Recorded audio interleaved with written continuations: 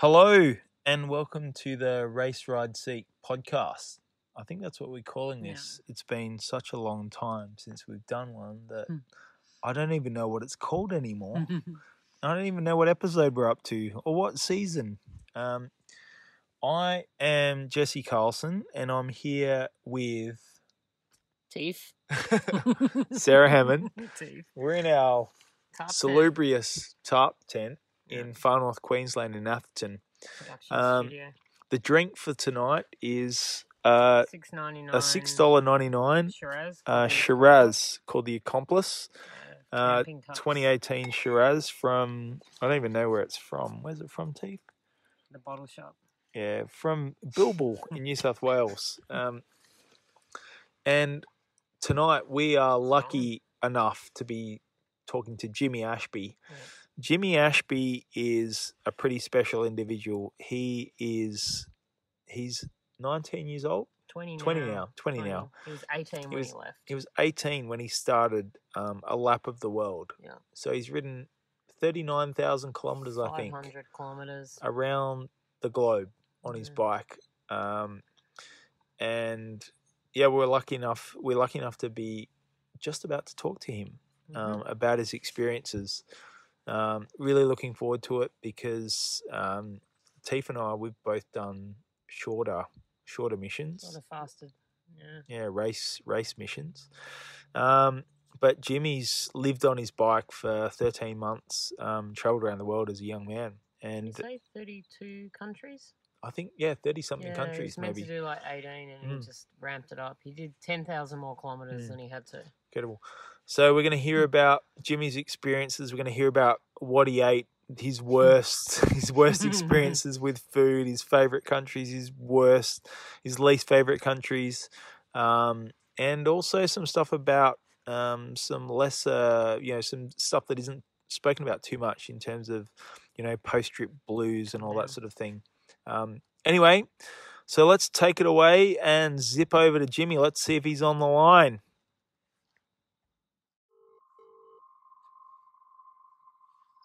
Hey mate, how are you? Jimmy, I'm very well. Cool. Very good to hear. I've got Teef here as well. Hi. Sarah, hello. How are you? I'm good. How are you? Yeah, very good, thanks. Oh, it's good to chat to you. Yeah. It's been a long time. Yeah, it's been a while. Yeah. Is this recorded? Is this live? We're just going to go straight into it, mate. Okay. It's live. No worries. It's live from a tent. Yeah. From a tent. Yeah. Cool. You might be able to hear the frog sounds in the background, evening tropic sounds, which I'm sure you're familiar with. Brilliant. Yeah. It's like I'm back in Asia. Yeah. All the bugs are starting to go wild. Yeah. Cool. Well, welcome back, Jimmy. Thank you. Yeah, it's cool to be here. Yeah. It's been a wild year for sure. Yeah. So just we know a little bit about what you've been up to, but how about just tell us what you've been up to for the last year? Yeah. Pretty wild. So for the past 13 months, I've been cycling around the world. So I started in Adelaide of April 2018 as a young 18-year-old boy. And from there, I cycled 39,500 kilometres across Australia, New Zealand, the United States, Europe, Turkey, Central Asia, and then Southeast Asia back to Adelaide. So I've just returned literally a week ago and, trying to kind of comprehend everything and what it is, see mum and dad, see friends. So it's been not only a wild 13 months, but a pretty wild week since getting home. You must not. It must be a really strange feeling to come back to what you call home after such a long time. What was it? What was it like rolling back into Adelaide? It was weird. So it was a very wet day. Like I went about 2 weeks with not a single drop of rain. And then the afternoon I rode into Adelaide, it poured. So I think that deterred some friends and family from coming out. But what I kind of found is, I've had weeks, months to kind of process, I'm going to get there. I'm going to cycle around the world. it wasn't a surprise to me. But then as I rolled in, I think to all my friends and family that hadn't seen me in a long time, they were a lot more excited to see me. And they were all buzzing, jumping around, and it was very overwhelming. Like, I didn't expect two of my best friends, Amy and Rob, to be there. They'd flown from Exmouth, WA, and Launceston in Tasmania to meet me. Wow, which that's they'd pretty kept cool. a very cool secret. And you can actually see, there's a couple of news articles. You see the moment I lay eyes on them. And I was holding it together, but then I'm just a weeping lad. I'm a mess. So a lot of emotion. Yeah. Wow. So just rewind a little bit. So you've got, what on earth possessed you as a young fella, 18 years old, to just go and cycle around the world? Yeah, well, I like to ride my bike, essentially. That's kind of, if you break it down to the core. I love riding my bike. I don't particularly like sitting in a classroom or going to university. So I wanted to travel. Like, after finishing year 12, I worked for a year in the outdoors, and I was lucky to get quite a good job, get some good money behind me. And then it was a question of, well, what could I spend it on? What do I love? So I looked at my bike, and initially I planned to do like Southern Europe, so Greece all the way up to Nordkapp in Norway. But then I was out climbing with one of my friends, and I don't think he realised he did this, but he kind of joked, we'll just go around the world. And something clicked, and then in a few weeks it snowballed, and I was sat around the dining room table telling Mum I was going to go away for a year and cycle the world. And what was your family's reaction to that initial thought? Yeah, it was an interesting conversation.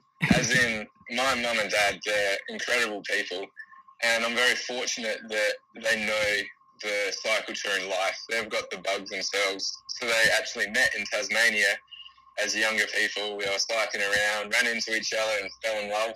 And together they've cycled a lot of Europe, kind of Scandinavia, done a heap of travel around the world on bikes. So they were young when they were doing it, so they couldn't turn around and say, hey, no way. It was kind of like, well, you were doing it, why can't I? And from there, they knew either way I was going to do it, so they might as well give me full support, be behind me, and, yeah, help me on my way, which they did. They were integral parts of my ride. And I think you've told me in the past that you've done some cycle tours in the past when you were younger with your folks as well. So yeah, was that a big part of growing up? You know, did you do a lot of outdoorsy things with your folks? Definitely. Like, we were never a family that would go to Bali or Dream World on the Gold Coast. We'd always go to the Grampians. We'd bring the bikes. We'd go walking in the bush, big tents by lakes. And I remember one day I was in the shed with Dad, and it is an incredible shed. The amount of history and old steel bikes, it is incredible. What a cool shed we've got. And I went in there and I found this incredibly beautiful cherry-coloured Reynolds 531 tubing, barely ridden. And I looked at Dad and said, hey, can I hop on this? So we slammed the seat as much as we could, and it was still too big for me. But we went out on the bike path and we started to ride together. And from there, we kind of decided, I decided I like to cycle around Kangaroo Island. So I was 14 at this point. Wow. And Mum said, no way you're doing that on your own. And looked at Dad's, and Dad said, all right, I'll get back into it. So it was the first trip he'd done in a long time. We spent a week doing... I look back at it and it's ridiculous. We had these enormous panniers on the back, and we were just doing wheelies the whole way across KI. It was pretty hilarious. We looked like a bunch of comedians going past farms, and but no, I look back at that with super fond memories. We were camping, roughing it with our own food. But then when I was 16, I went and cycled around Tasmania solo just before year 12. I just needed to get away for a bit before the final year kicked in. And then after year 12, instead of going off to schoolies and going partying, I packed up my bike again and went to New Zealand for 3 weeks and just kind of toured the South Island and got pretty cold and wet. So, yeah. Wow. Mm. It sounds like speaking to you, Jimmy, you sound much older than your now 19 years. 20 now. 20. Yeah, that's right. That's right. That's right. You sound much more mature and than your age defines. So how do you find talking to your friends? Do your friends have your friends had similarly adventurous backgrounds, or do they look at you and go, oh wow, what's Jimmy up to next? Or here we go. Or how do you relate to folks who are similar age to you? Similar age? Yeah. Yeah, it's tricky. For me, yeah, I've got a lot of really close friends that are involved in the outdoors, have done incredible things on their bikes and rock climbing, kayaking, but they're all quite a bit older than me. Mm-hmm. I've just kind of jumped on and started going through expeditions with them, through work and things like that. But since being home, I've actually caught up with a lot of people from my Year 12 cohort, and it's tricky. I find it really hard to talk about what I've done and share it with them because they've all been at university, and I look at it like I can't fully comprehend what I've done yet. Like I look at it and I'm still in a bit of like disbelief. It's a big thing. So then I struggle to then try and share it with them, especially if they're not cyclists themselves. Like how do you tell someone that's never ridden a bike that you rode 100, 150 kilometres day after day across all these countries and ended up doing 39,000? It's kind of, I don't think they fully understand, or I don't know how to fully share it with them, which is an interesting dynamic. Well, I think that's, in some ways, that defines a special experience. It's something that you've experienced yourself. There's no way you can share it, really. We can only scratch the surface of it in our little chat here. But that's the beauty of what you've done. It's something that you've experienced. It's personal, and it's an achievement that you've had. And those beautiful things like that are sometimes really hard to share. Well, it's interesting. I find it also hard to share with even people that have done similar things. Like anyone can go out and ride the exact same route I did, do the exact same days, but they'll have a different experience, which I find really cool. Like it's one-off. No one's going to go through what I went through. Now you had a very special cause that you attached to your ride as well. Jimmy, can you talk about that a little bit? Yes, definitely. So once I decided I want to do this ride, I figured, hey, it's going to be something big. A lot of people are going to be following. Why don't I try and make some sort of impact in another sense? So I chose motor neurone disease as a charity because I've lost 2 people in my life to the disease.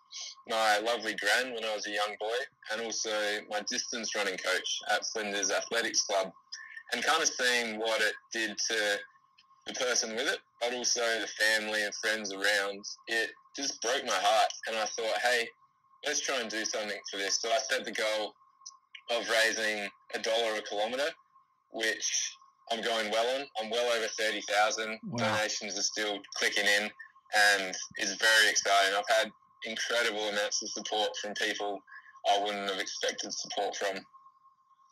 And how can people donate to this cause? They can still donate, right? Oh, definitely. Yeah. You can always donate. How do they donate? If you go to my website, jimmyashbyaroundtheworldbybike.com, you'll find all the links to donate. You'll find a lot of information about my ride as well, a heap of stories and photos, but you'll find the link if you wish to donate. Oh, it's fantastic. Now, you obviously had before you headed out, you would have had a picture in your mind about how this adventure was going to pan out. Yes. Now that you've returned, how does it look compared to that picture that you had in your mind? Nothing like it, Jesse. I left with a white picture and came back with a black picture. So initially when I set out, I was going to try and hit the 29,000 kilometres, so following the Guinness World Record rules. I had a whole route planned, and essentially I got to the other side of America, realised I was already going to be over the 29,000, and I also realised a whole number of countries weren't going to let me in with visas because it was going to be quite a tricky process from getting them outside my home country. So from there, I initially planned, I think it was 18 countries. I ended up visiting 32, doing an extra 10,000 kilometres, going places I didn't expect to go.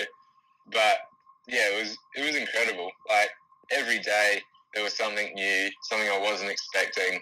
Sometimes it was good, sometimes not so good. But yeah, it was a very cool picture that ended up coming out for sure. Are there any particular memories that stand out? Oh, yeah, Good or everywhere. bad? I mean, yeah. Now, if I asked you to go, right, quick, what's a memory? What would first jump into your mind? The Pamir Highway, up through Tajikistan, dropping down onto the Afghan border. And I remember on Tajikistan is about 900 kilometres of just this fast-flowing river that separates you from Afghanistan.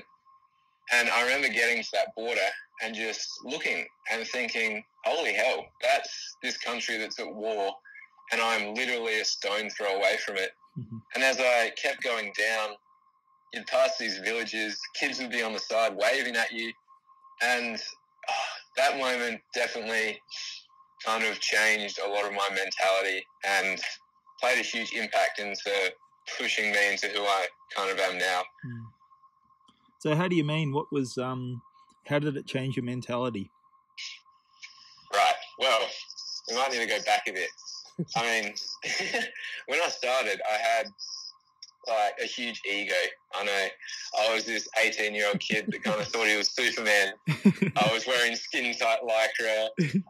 Aero was better, going light and fast. And I definitely missed quite a bit the first couple of months, kind of trying to go, trying to hit the 29,000, doing it faster. I look back with a little bit of regrets. But then across America, I had one of my best mates, Chad Freak, who is an incredible cyclist in his own right. He actually rode your Race to the Rock route. Yeah, I remember that. Yeah, a month or two before you guys. Yeah, exactly. Yeah, so he was a huge person in my life. Like, he came and met me. He rode through Colorado over Brackenridge with me. And I don't know what it was. He said a few things. He kind of the way he went about things changed my mentality, and I realised I was probably doing this all for the wrong reasons. I was doing it to say I've cycled the world. I was prancing about saying, look at me, I'm this kid, wonder boy, you know. And it kind of planted the seed, and from there I became a lot more humble, or tried to be, across Eastern America. But then it was, as I flew into Kyrgyzstan from America, so I flew, America to Kyrgyzstan, and then into that culture, and coming through the Pamirs, which was so rugged. I dealt with altitude sickness, the barrenness, the food, and it kind of broke away every bit of that ego, that mentality I have. And I feel like when I got to that Afghan border, it was like, whoa, this war-torn country is so beautiful. And there I was trying to show off and be this kid that I wish everyone knew my name. And it just changed everything. It kind of capped it off. And from there, I just was content with riding, going as far as I had to go each day, not pushing it, taking little routes off the side, spending time with the cyclists I meet, going into people's homes when I got invited. And, the trip took a turning point from there on.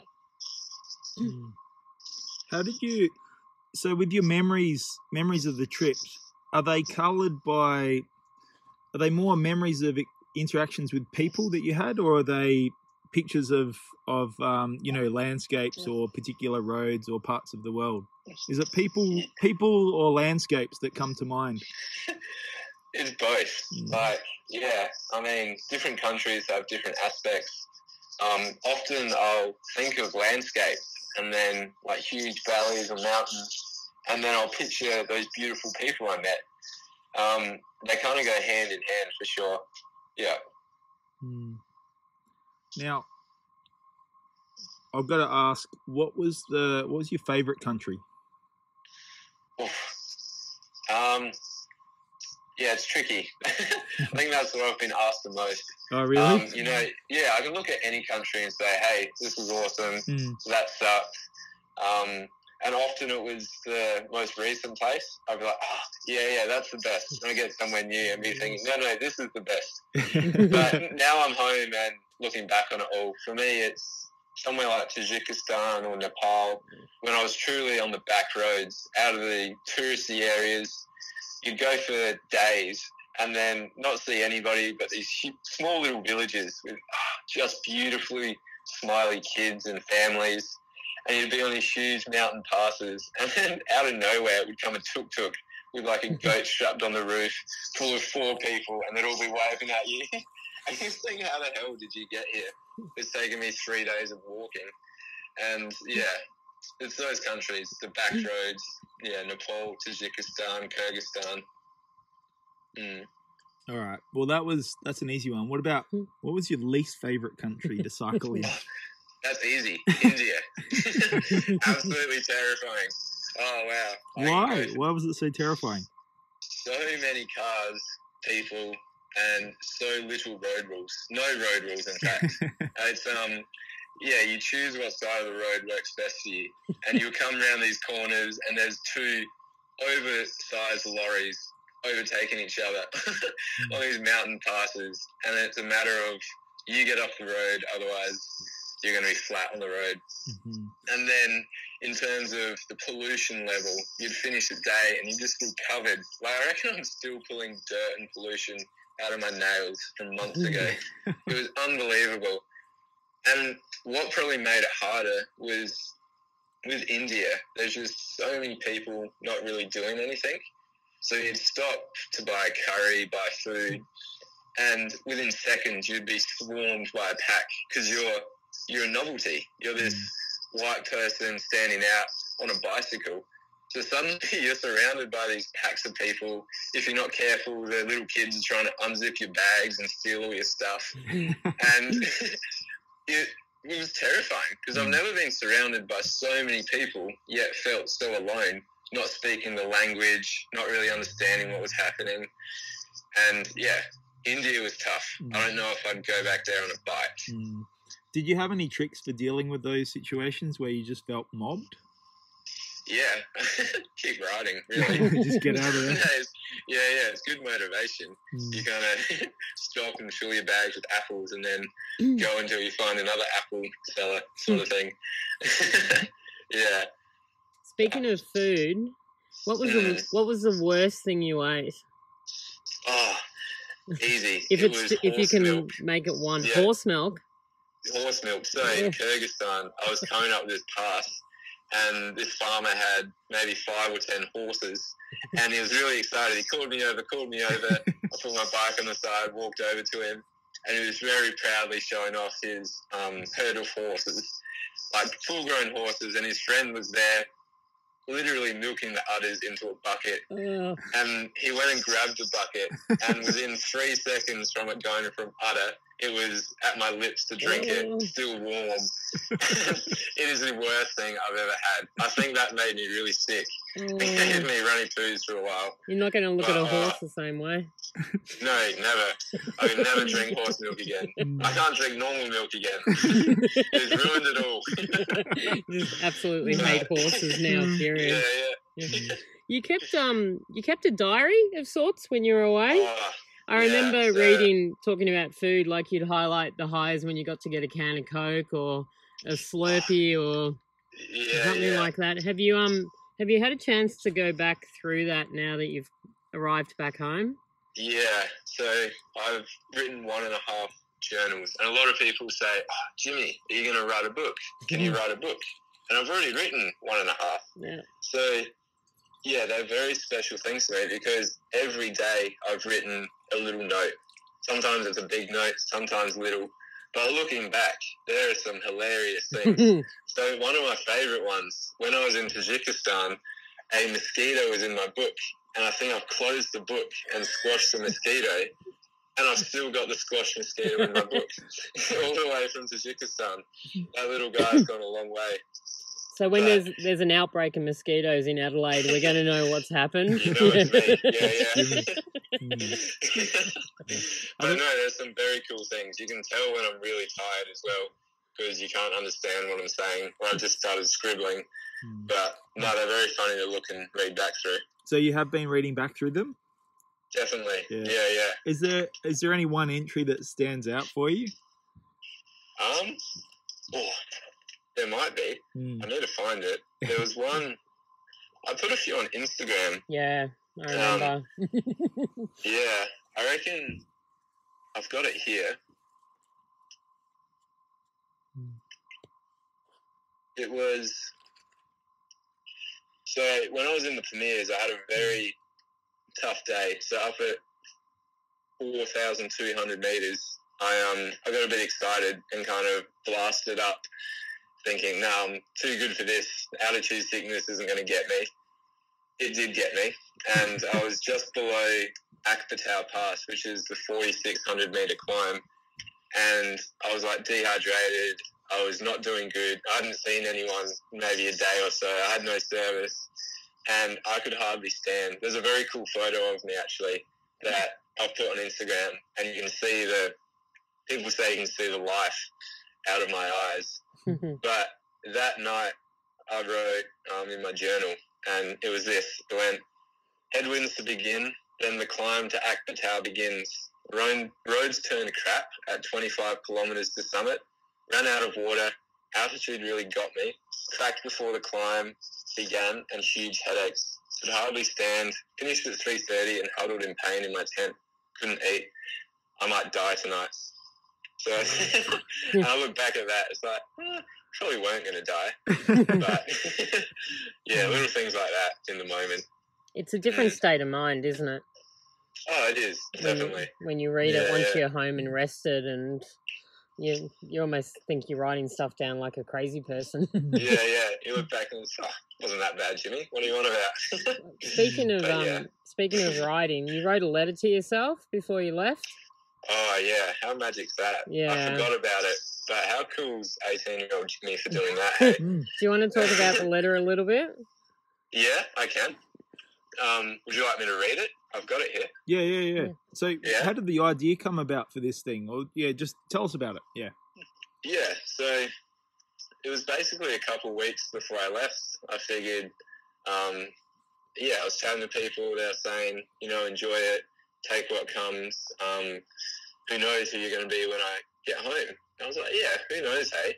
I wonder. So I just wrote myself a letter at what I was thinking, how I was feeling, and a few little things that I knew I should try and remember and hold on to for when I get back. The best parts for me when I was 18, remind myself whenever it is I get back. So I'll read the final bit here. Yep. It said, "I can't even start to think about who you are at the moment. Probably quite skinny and tanned, but the challenges you would have faced, beauty you would have seen, and the kindness of people around the world will no doubt have shaped you into a new person, a better person. People are already asking me what my plans are for when I return, and I know you'll always be getting asked about the future. But promise me that every day, live in the moment and take what comes. I've thought about moving to Tasmania, travelling the oceans of the world, or the next big bike trip. Just do whatever makes you the happiest, follow your heart, and everything else will fall into place." I guess I should kind of wrap this up then. Amazing stuff, Jimmy. You just rode around the world, completed your dream, and maybe even made a difference to somebody's life. That's special. Remember, wherever you go, whatever you do next, dreams do come true. You just proved that. Keep dreaming, big buddy. I better head off now. Got a big ride ahead of me. Thanks, soon, Jimmy. So good. Yeah, very cool. No, that's great. Now, so when we're talking about food a little bit earlier, and look, Teef and I both lived in Melbourne, and we're quite quite Not anymore. excited. Yeah, not Not anymore. anymore. Not anymore. We're in the tent here. You can probably hear all the tropical bugs We're humming on. drinking Yeah. red wine from camping cups. Yeah. But yeah, so you've kind of sampled the world's cuisines, and I think we're in Melbourne, and you know Melbourne had a lot of cuisines from all around the world, and you've sampled them all, Jimmy, and so are you missing any foods from your ride? Oh, yeah. You know, speaking about India, I did say I would never ride there, but I'd go back for the food. Like around Melbourne, I'm sure you get some pretty good curry houses. Yeah. But yeah, curry in India is done very well, as you'd probably imagine. And you roll up, there's these little people, they've got a stall, a hot plate, and it's like on wheels that they push to and from their home. And you roll up, it'll cost you $1 for all you can eat curry. And it is just incredible. The flavours, the bread they give to you, and it's magic. But there's also a danger there. So I'd say it's 50-50 whether it's going to be super spicy or edible. So a lot of the time I was so hungry, I just wanted food, and I'd sit at these stalls and they'd give you this plate of curry, and your first mouthful, you know this isn't going to be good. And by your second mouthful, you're already sweating, you're tearing up, but you're so hungry, you're forcing it in. And you look around, and there's like 9 or 10-year-old boys eating it like nothing. And there you are, whimpering like a little sook because you can't take the spice. That was very funny. Yeah. Did you have any scary experiences on the road out there? I did. Probably in the Western cultures, I had some scarier moments in terms of where I was camping. I got approached by some drugged up, drunk people in the night that would kind of give you a rough time. And it's more of a pain than anything. Like, they were never going to hurt me, but it's just, I'm just going to get going again in the middle of the night and find somewhere else. But scarier moments than people is the wildlife. Some very scary encounters with dogs. Like, you've both ridden across America and you know the dogs in Kentucky. Yeah. They're like little puppies compared to Georgia, Azerbaijan, Central Asia. Like, the dogs through there literally want to rip flesh out of your skin. And you'd be camped at night and you'd wake up at 2 a.m. to a pack of dogs just going nuts at your tent. And you're like this little burrito in your sleeping bag just waiting to be eaten by these dogs. So you try your best to yell and make noise and hope they go away. But I've also heard through Kazakhstan, you'd be lying dead still, not a breath of wind, and just these howling wolves in the distance. And you know, if they come close, something could happen. But I think I got pretty lucky, How did you deal with the dogs? What did you do to combat them? I normally yell at them. Yeah. So with that whole area is Russian speaking, so I got good at yelling "niet," which is no in Russian. And then if that didn't work, I'd ask them nicely. I'd be saying, "Please don't bite me." And if that didn't work, I'd often not be able to outride them, so I'd just stop and I'd put my bike between them, swing my pump at them sometimes, but. Yeah, hope a car comes by and scares them off. Yeah, you had plenty of time to experiment with different strategies, I imagine. Definitely. Luckily, I never got it wrong. I was never bitten. We are laughing a little bit because I'm the only person that's ridden across America and never experienced a single dog. Seriously? Everyone, it's just, I've still never faced a dog yet. I'll never forget in Kentucky, I had a 3-legged dog catch me. And I realised maybe I should call it a day. I was a bit tired. How did you, you were talking about before, like, learning a little bit of Russian. Did you have many barriers as far as the language was concerned in places? A constant barrier. I mean, when I say I started to learn Russian, I like to think I knew Russian, but I didn't know Russian. I knew maybe a few sentences. But then in terms of, like, Europe, suddenly every few days you're a new country, new language, new money, new phone SIM. You just can't settle in. Yeah. So I got good at sign language, like Yeah. eating, sleeping. There was one point, I love listening to podcasts. I'm a huge podcast nerd.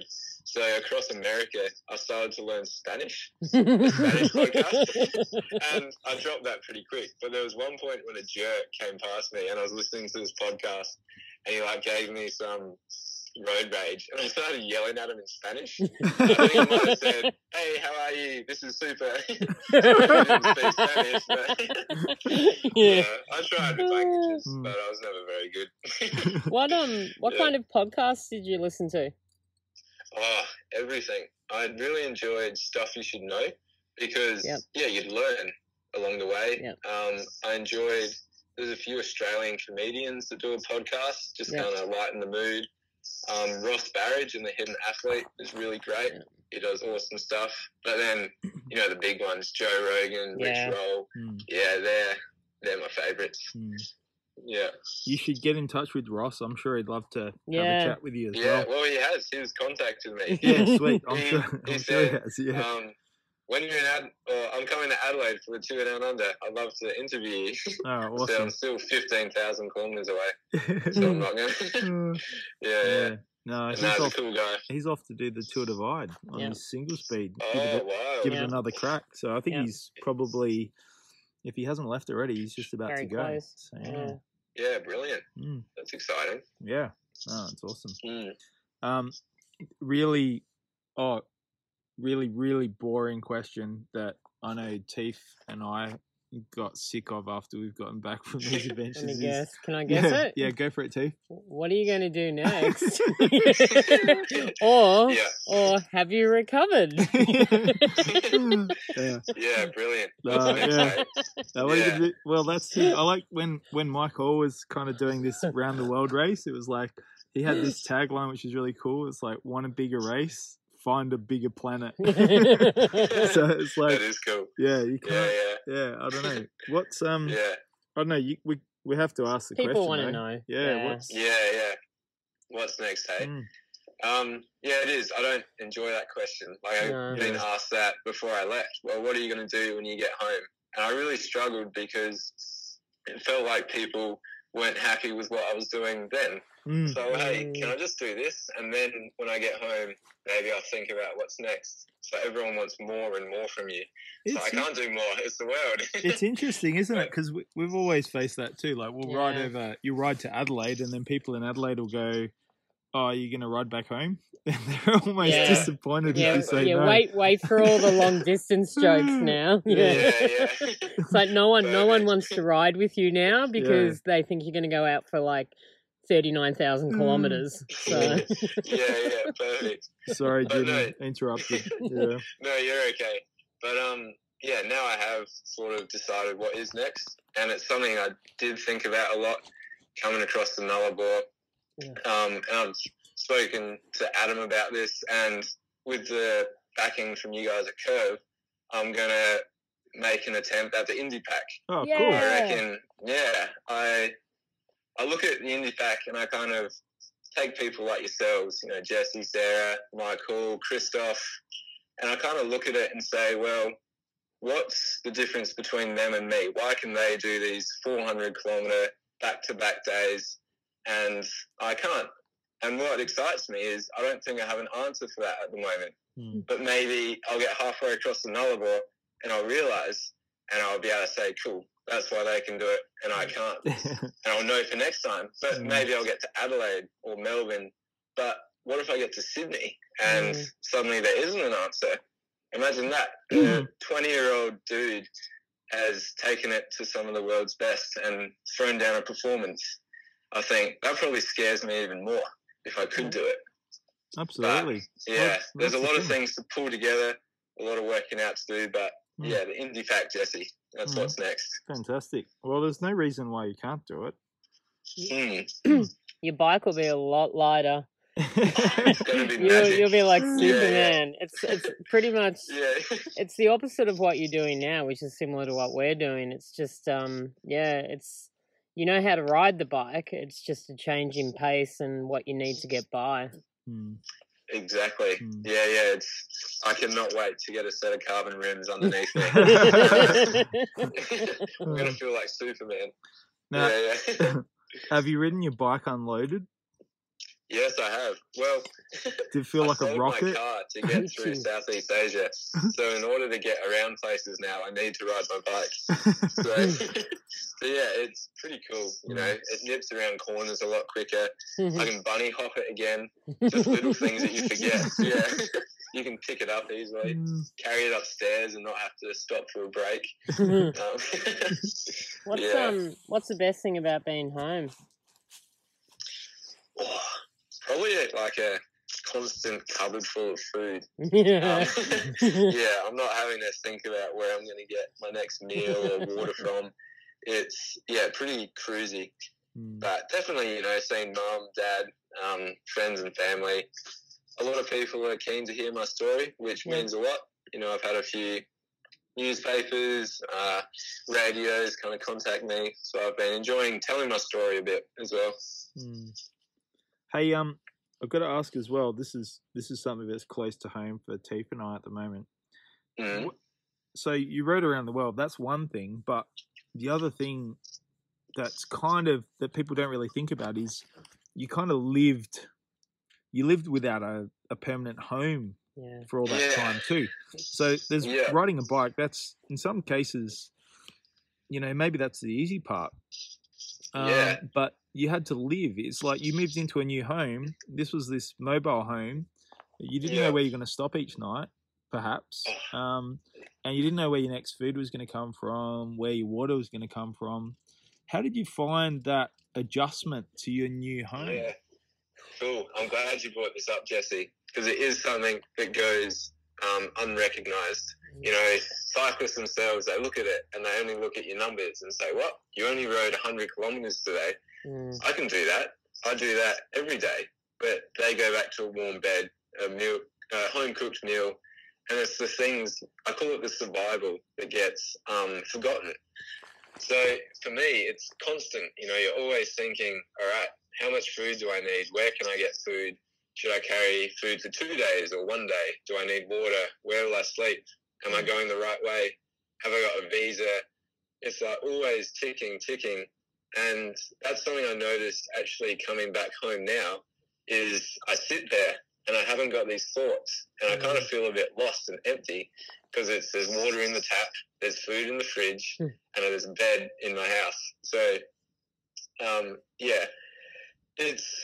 it's a great lifestyle. I mean, how cool is that you don't know where you're going to sleep each night? I know I could go, all day, and then 5 minutes before I was sleepy, I'd find a place. And it was actually something I struggled with probably the first month coming through Australia. I remember climbing up into the Victorian Alps, and it got dark. I didn't know where I was camping, and I had this huge panic attack. I just stopped, and I was like freaking out. I didn't know what I was going to do or what I'd gotten myself into. But then I contrast that with, you know, the final few months of my trip, and I was very blasé about it. I was like, oh, well, I'll sleep wherever. And if it gets dark, it's easier to find somewhere to hide. We'll work it out. So there was a huge change in it throughout the year. Did you have trouble initially? Did you have trouble with any of your kit? So, for instance, with sleeping or anything like that? Did you have a pillow that just wasn't working or a mat that was crap? Or Jesse's basically highlighting all our problems, and we would like some answers, okay? Can you fix our problems? Yeah. Well, I think I was pretty lucky. Like, for years, like the year before I left, I was working as an outdoor guide. So I'd been working, carrying everything in a rucksack, running bushwalks, putting things in a kayak, running paddling trips. So in terms of carrying everything I owned for a few days wasn't anything new. So I knew what tent worked for me, what sleeping mat worked, what pillow worked. And I actually recommended one to you, Sarah. Yeah, I know. But you don't like air mattresses. So we have a unique setup at the moment. We've got two different mats and two different pillows, so it's a personal thing. Yeah, perfect. We did. But, We just like scrapped everything that we knew and thought, okay, well, let's Yeah. just try some comfort items. And yeah, of course, they didn't work. Yeah. yeah, perfect. I'm sure you'll work it out. But it sounded Yeah, like yeah. you had the experience with that sort of thing in the lead up, so you knew what was going to work for you. But were there any surprising things that you found, like with your kit, that just didn't work, that you needed to sort out on the way? I think I was always constantly chopping and changing stuff. Like you look at the setup I had when I began, I had a different setup for the middle bit. I had a different setup again for the final few months. So I'm still, happy to say I don't have what I want yet, as in the setup I desire. And that'll always be chopping and changing as I find new things deep on the internet. You know, you can go into some big wormholes about saving $2,000 on a pillow. And Yeah. But, yeah, I mean, nothing huge that stood out, but I was definitely always getting new things, or things did break that you don't expect to break. But, Now, this is another thing that doesn't get talked about much with these sort of rides, and I know Teef and I have had experience with this with our small adventures. Small now. it's hard. Sometimes it's hard to come back home. Yeah. yeah. Because there's so many beautiful things out on the road. You fall into a rhythm of living in a certain way. There's it could be the night skies. It could just be not having the hassle of the day-to-day. It could be, there's just the fact that you haven't spoken to anyone for 2 days. And you start talking and your voice doesn't quite work. But in some ways it's hard to come back home. Have you found any difficulties coming back home? Yeah, a huge amount of difficulties. So I think the big one for me is I felt very overwhelmed just with people. So I struggle when I'm with more than one or two people and it's suddenly like a lot of noise, and it's something I haven't had for a year, like all different people talking at you. So I'm aware of that, but I kind of just overall feel a bit lost. Like for a whole 13 months, I woke up every morning with the goal of cycling around the world. That's what I was doing.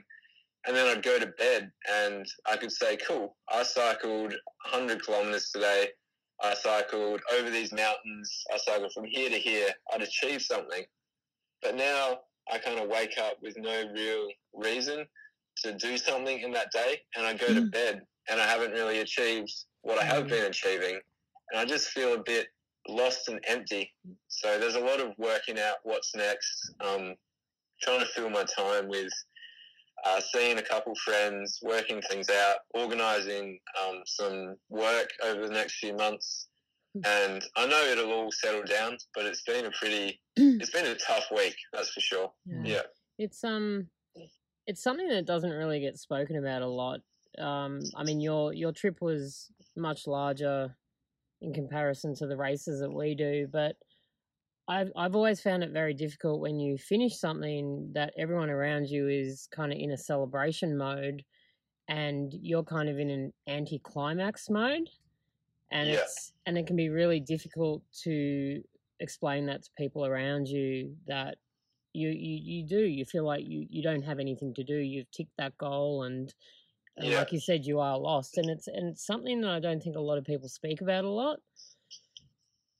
But something that probably should be spoken about a little bit more. Oh, definitely. I even found when I was on the road, you kind of flip that, and I'd have like this super high moment, and it's just like I want to share it with someone. So I'd phone someone at home, and they answer, and they're just like disappointed and unhappy. They're like, oh, that's cool.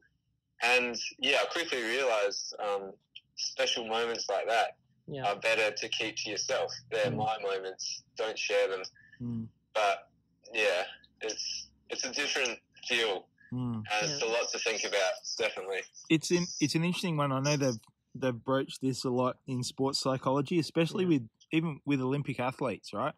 So Olympic athletes, they focus everything on trying to win gold, and it's once every 4 years, right? And even if they win, there's this. They can fall into a big slump Mm. after that because the mission's over. There's been this big build up, all this training, all this effort, and then suddenly it's done. It's finished. Yeah.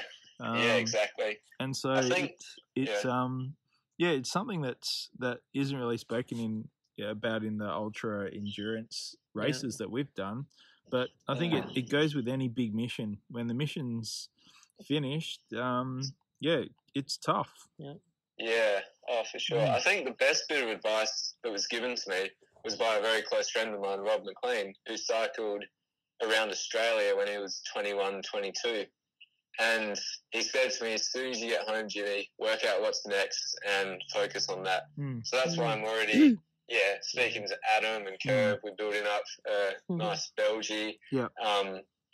Kind of putting some more energy into the Indie Pack. So I've got that thing to focus on, that next mission, kind of dealing with the post-trip blues, I guess. That's great.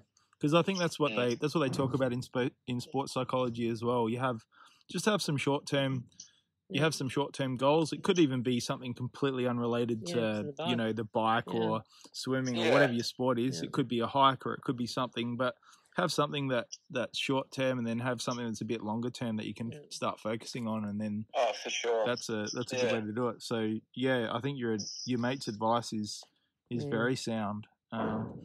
But it's it's tough. It's tough coming back, isn't it? Because there's no one else there that's sharing the exact same experience you are. So trying to explain those feelings to people is very difficult.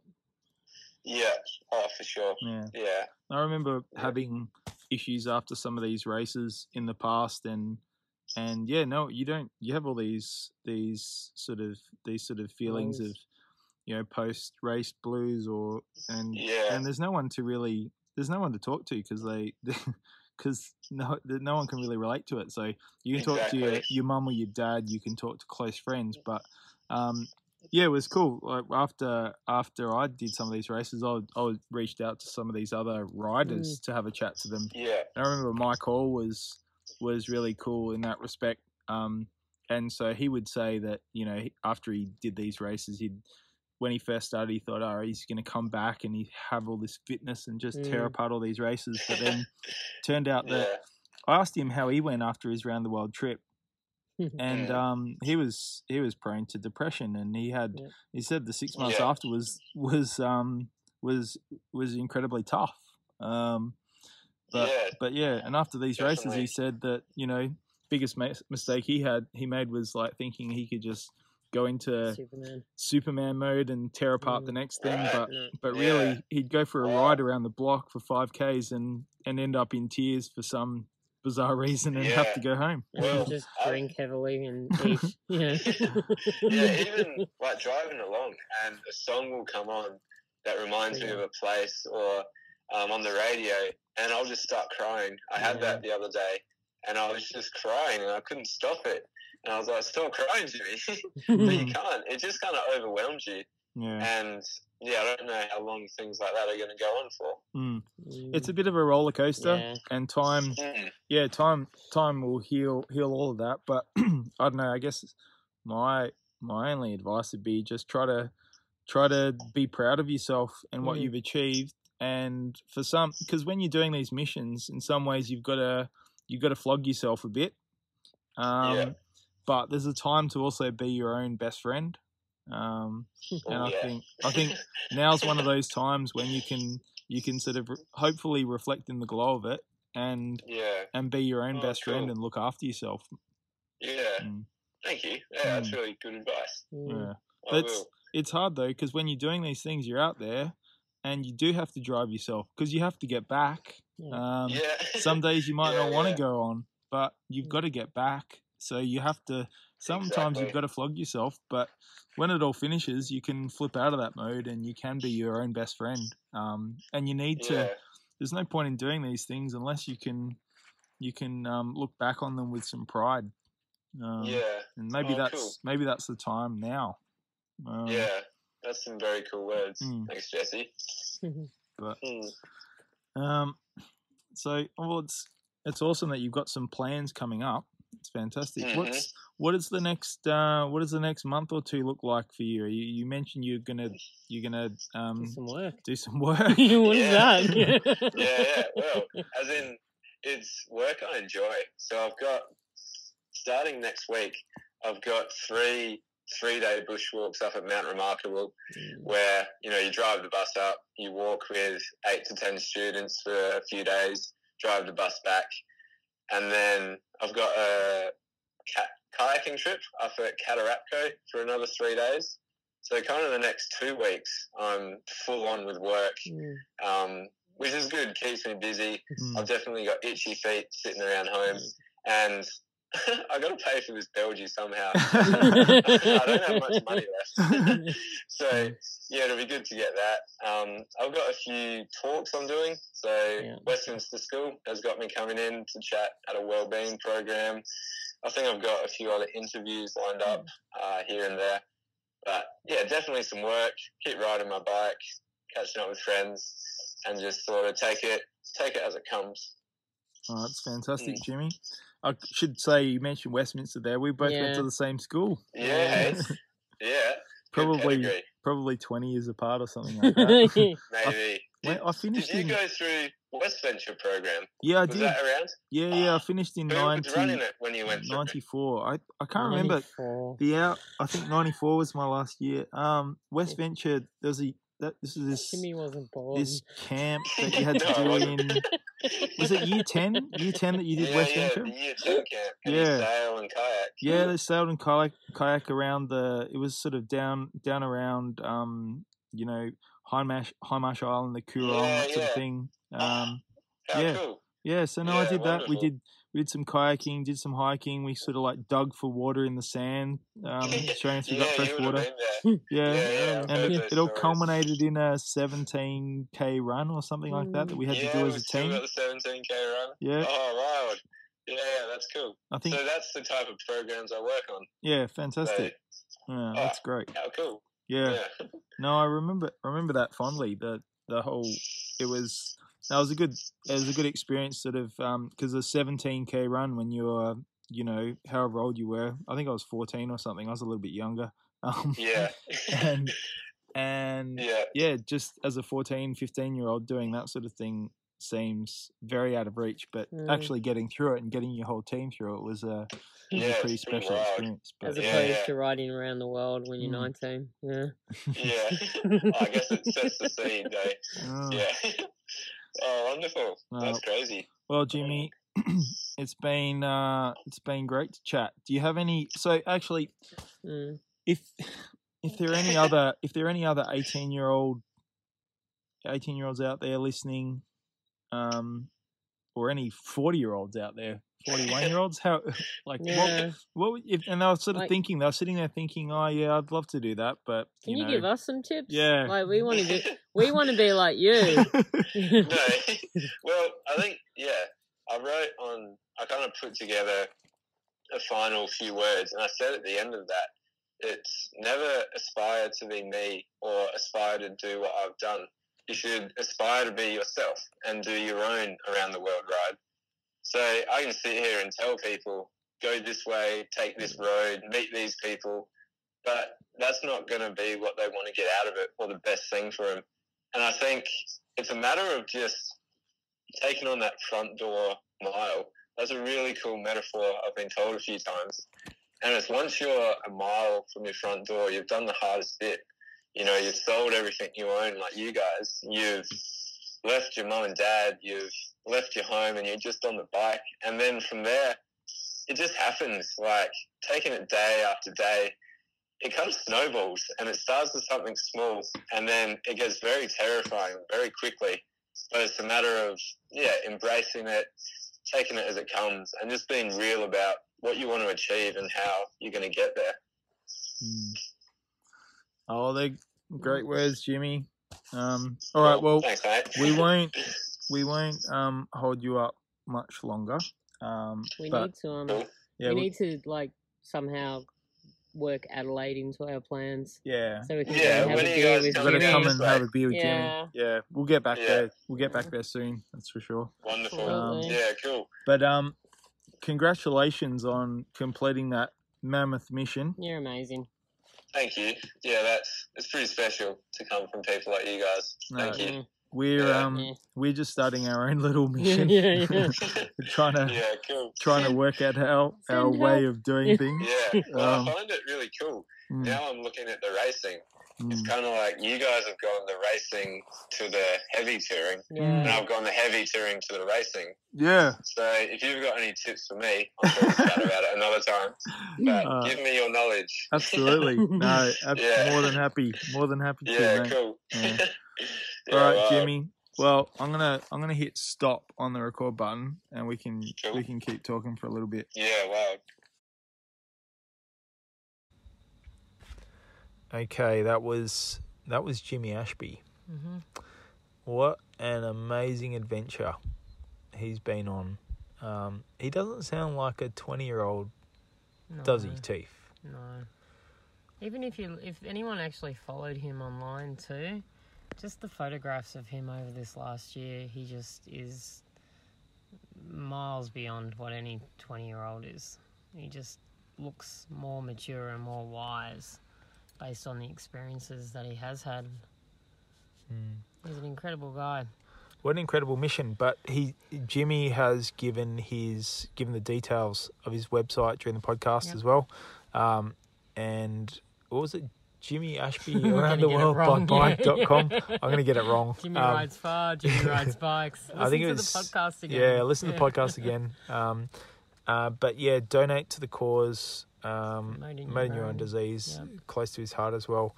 And $1 per kilometre. Yeah, $1 per kilometre. He's just about there. He's over 30,000, I think, which is an amazing effort. Give up your coffee. Give up your overpriced wanky coffee and send him the change. Send a donation Jimmy's way to motor-neuron disease.